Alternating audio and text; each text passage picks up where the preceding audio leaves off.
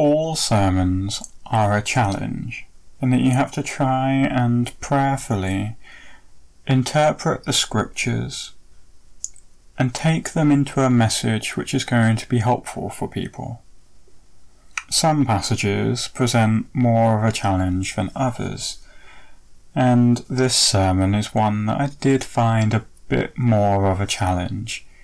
It's from the letter of Revelations, written by the Apostle John. It's from chapter 3, verses 14 to 22, the section which is known as the letter to the Church of Laodicea. And I gave it my best shot. And I think, if I'm honest, I think it hangs together. But you might need to hang in there to see how it hangs together. Anyways, let us begin. You are listening to a sermon from The Pilgrim Path with your preacher Samuel S. Thorpe.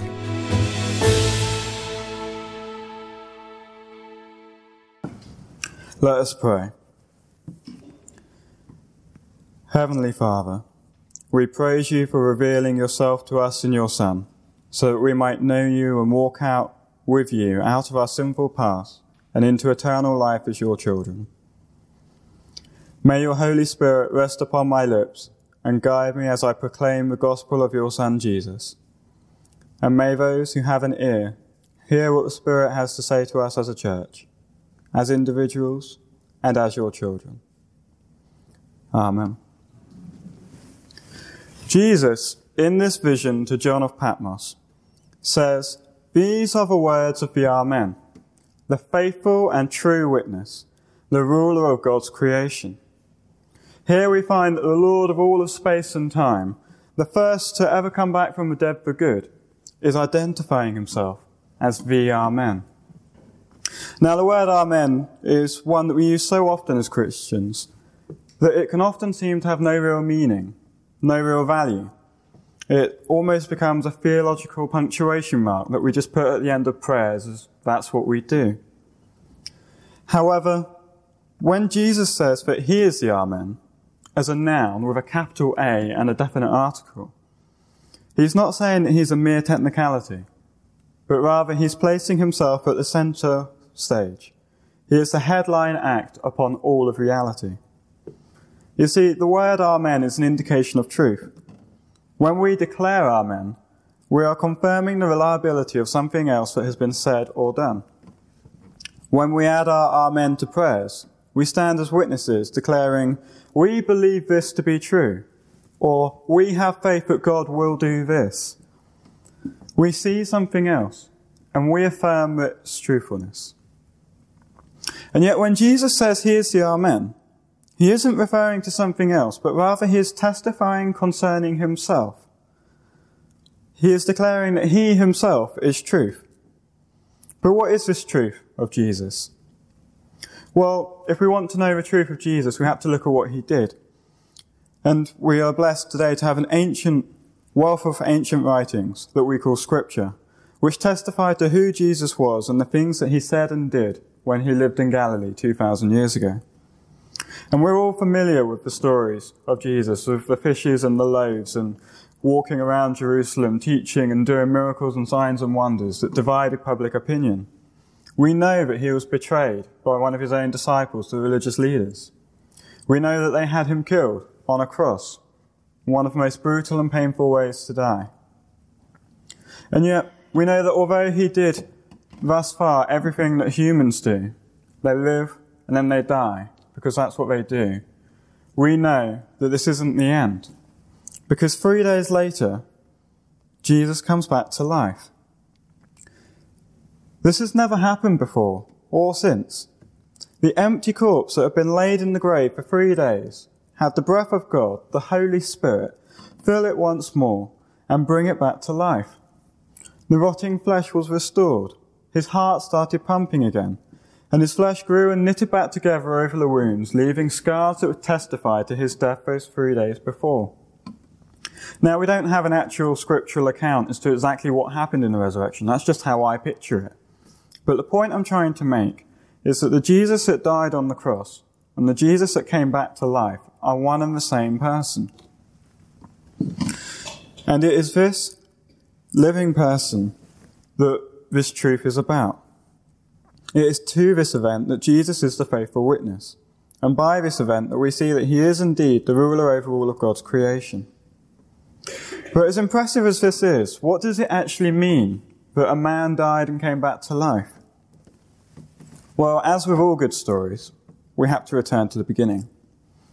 We have to remember that when God created Adam, Adam gains his life from the breath of God entering into the dust.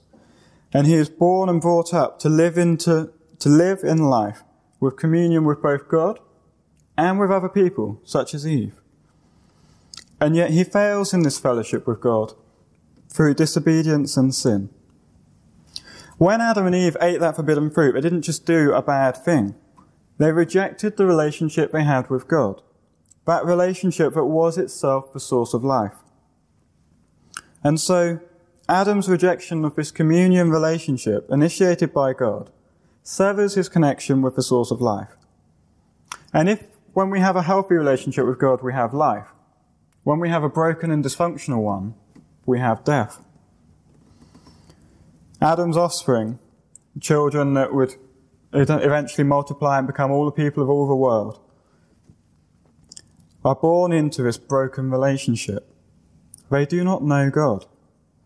And the eventual result of not knowing God, of relational death, is physical death. Now, by damaging their relationship with God, they not only damaged their relationship, but they damaged themselves. They were no longer in and of themselves good, but sinful. And having damaged what they were unable to do anything that was actually and purely good, unless they lived in close and healthy relationship with God. Throughout the Old Testament, this relationship is mediated by covenants, a series of promises where people and their responsibilities to God and God's responsibilities to his people are laid out so that everybody knows where they stand.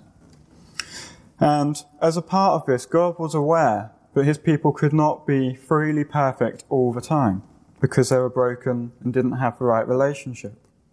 And so he institutes in Leviticus 16 a series of sacrifices so that when they have done something sinful, they can pay the price with a sacrifice. But these sacrifices weren't enough because if you did a sacrifice, you were made right with God, you were healthy and in relationship. But any sin you did afterwards then broke that relationship again. And so you'd have to do yet another sacrifice, and another, and another. And so it is out of God's abundant love that he has for his people, and out of his desire that people should live in a healthy relationship with him, that God reveals himself by sending his own Son to become flesh, to become fully human while still being fully God, and to live a pure and sinless life so that he might voluntarily offer himself up as the sacrifice, one last sacrifice that would last for all eternity.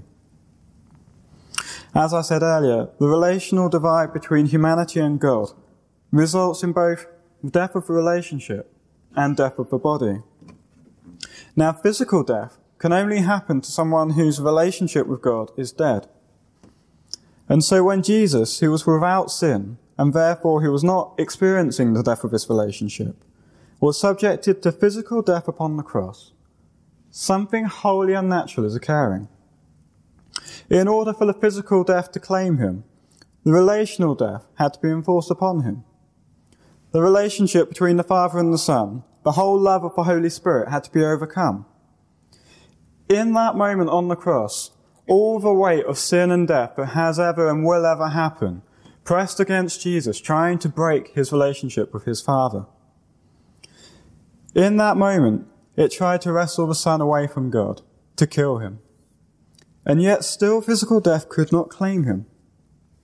Death came only because Jesus did not count equality with God a thing to be grasped, but humbled himself by becoming obedient to the point of death. And so, in order for him to destroy sin, he surrenders, he sacrifices himself. He breathes his last and gives up his spirit to the Father. In the words of the Creed, he suffered death and was buried.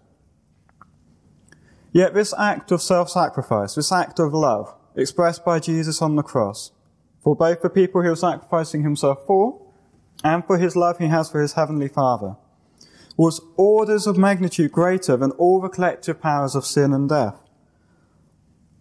It is this act of love from Jesus on the cross that vanquishes death itself and shrugged off its grasping hand. And we read that on the third day he rose again. Now the fact that Jesus rose from the dead means that the union and communion relationship between man and God, established in his incarnate life, are finally actualized and remain valid beyond death, as an eternally prevailing reality for humanity as well as for God. That is, that the resurrected one, Jesus, he is the Amen. He is the faithful and true witness to God's victory over sin.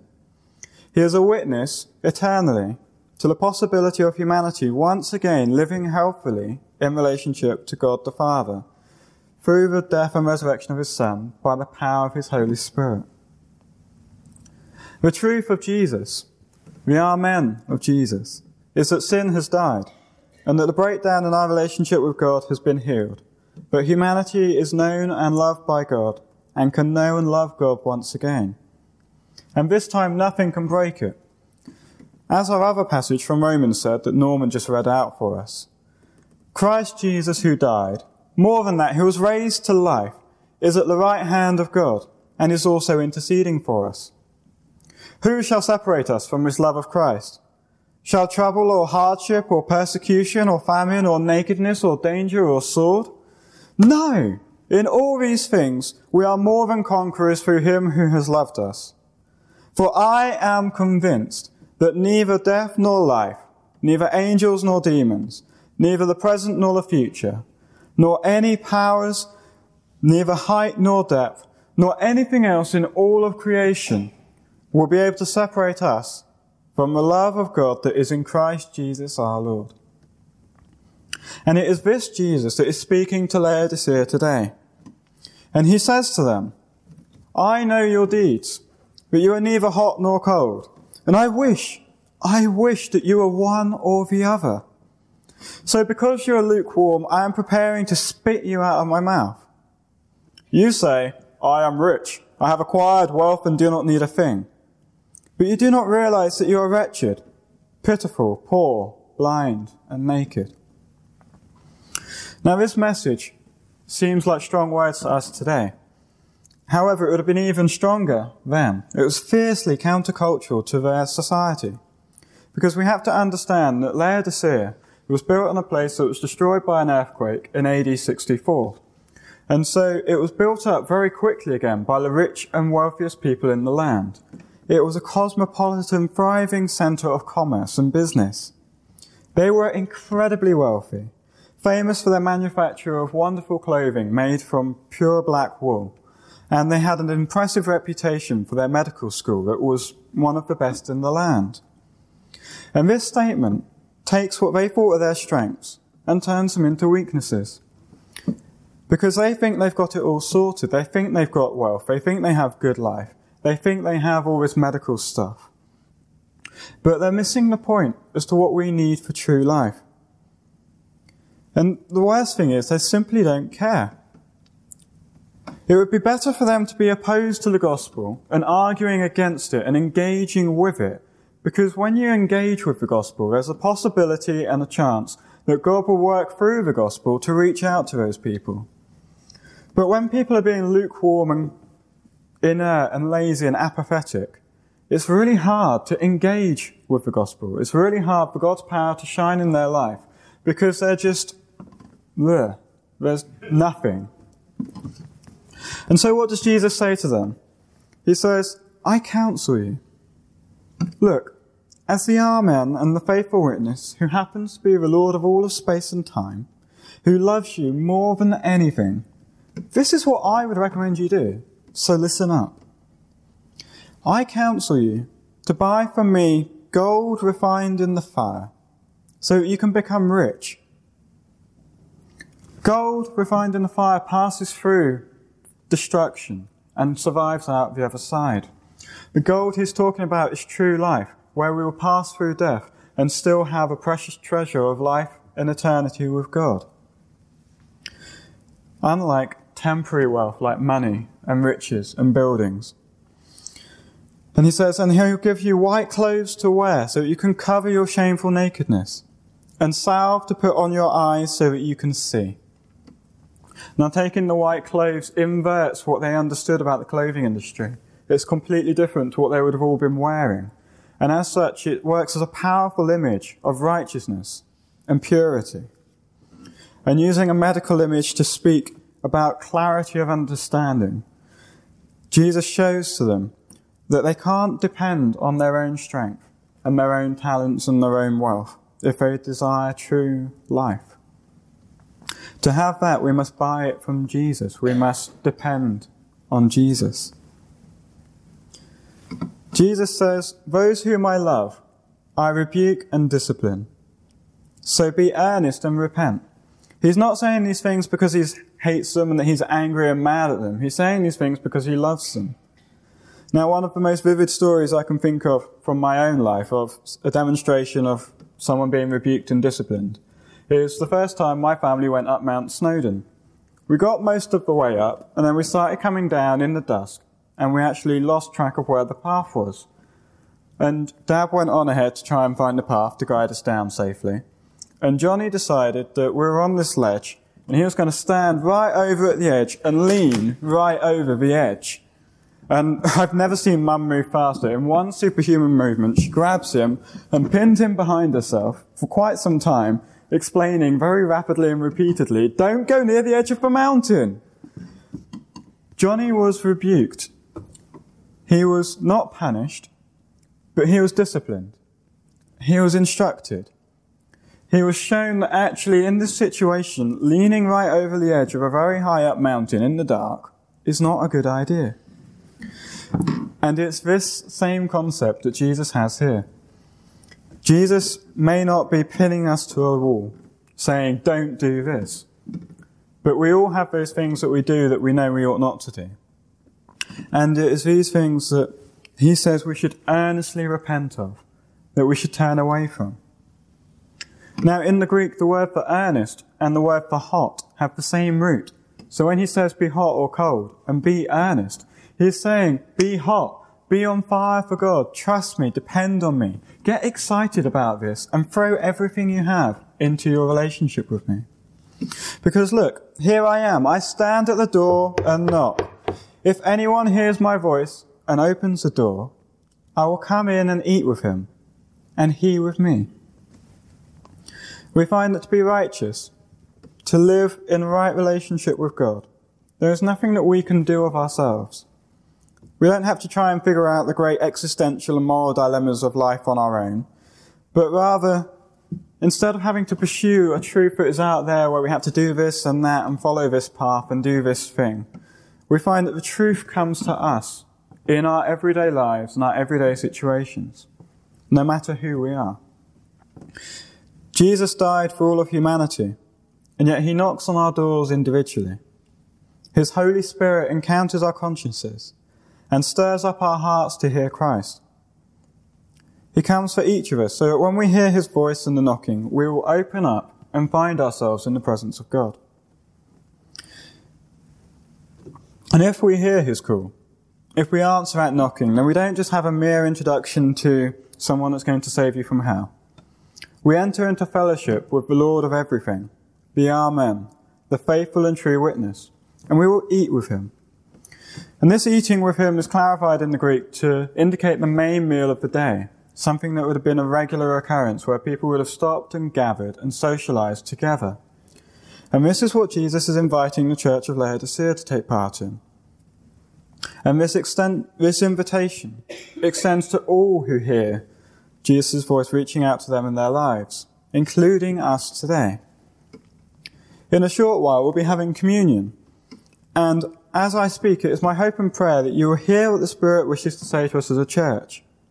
I hope that you have heard the gospel proclaimed, and that it is either clicking for the first time, or it is once again renewing and encouraging you as you walk through your life with Christ. Now, when we take communion, let us remember Jesus. Let us believe that the Holy Spirit is present and that we are feeding upon Christ in our hearts. When we talk about communion, we're talking about fellowship with both God and with each other. We are one body because we eat of one bread. And when we eat of that bread, we are joined into who Jesus is. We are identifying ourselves with him and with every other Christian that is taking communion today. As we head up to the rail, I ask that you remember the people either side of you. In Christ, the people next to you are your brothers and sisters. As much as we might have different views on the way things should be done or on how we should do certain things, we're not competing strangers, but we are joined together in Christ as brothers and sisters, eating of the same bread. And as we are joined with Christ, we then drink the wine and remember his blood that was shed for us for the forgiveness of sins. Today is a day of forgiveness, of reconciliation, of relationships repaired and friendships restored, both with ourselves and God. It is precisely this that Jesus wanted for the church of Laodicea, to have fellowship with them. And it is this that he desires of us today, to have fellowship with us. Lastly, he offers this wonderful end.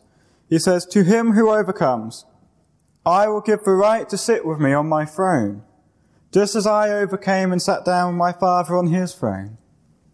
Just a few verses ago, the lukewarm church was in danger of being spat out and rejected. And yet now they are offered a seat with him on his throne. The highest of honours can be given even to those of us that seem and feel like we are the most lowly and insignificant of people. Even those of us that feel like we did that one thing once that was too bad for anyone to forgive. Or those of us that feel like, well, I just don't matter. Jesus isn't interested in me. It's to people like that, to people like us, that Jesus says that we will be able to sit with him on his throne. Christ sits with his heavenly Father upon the throne, and we who are identified in, with, by, and through Christ are to be confident of what he has done, and to know that his sacrifice for us is effective eternally. Just as he is the Amen, the faithful and true witness, the ruler of God's creation, we can know that we are loved by God, and nothing in all of reality can separate us from that love. And someday we shall sit upon that throne with Christ as sons and daughters of God. He who has an ear, let him hear what the Spirit says to the churches. Amen.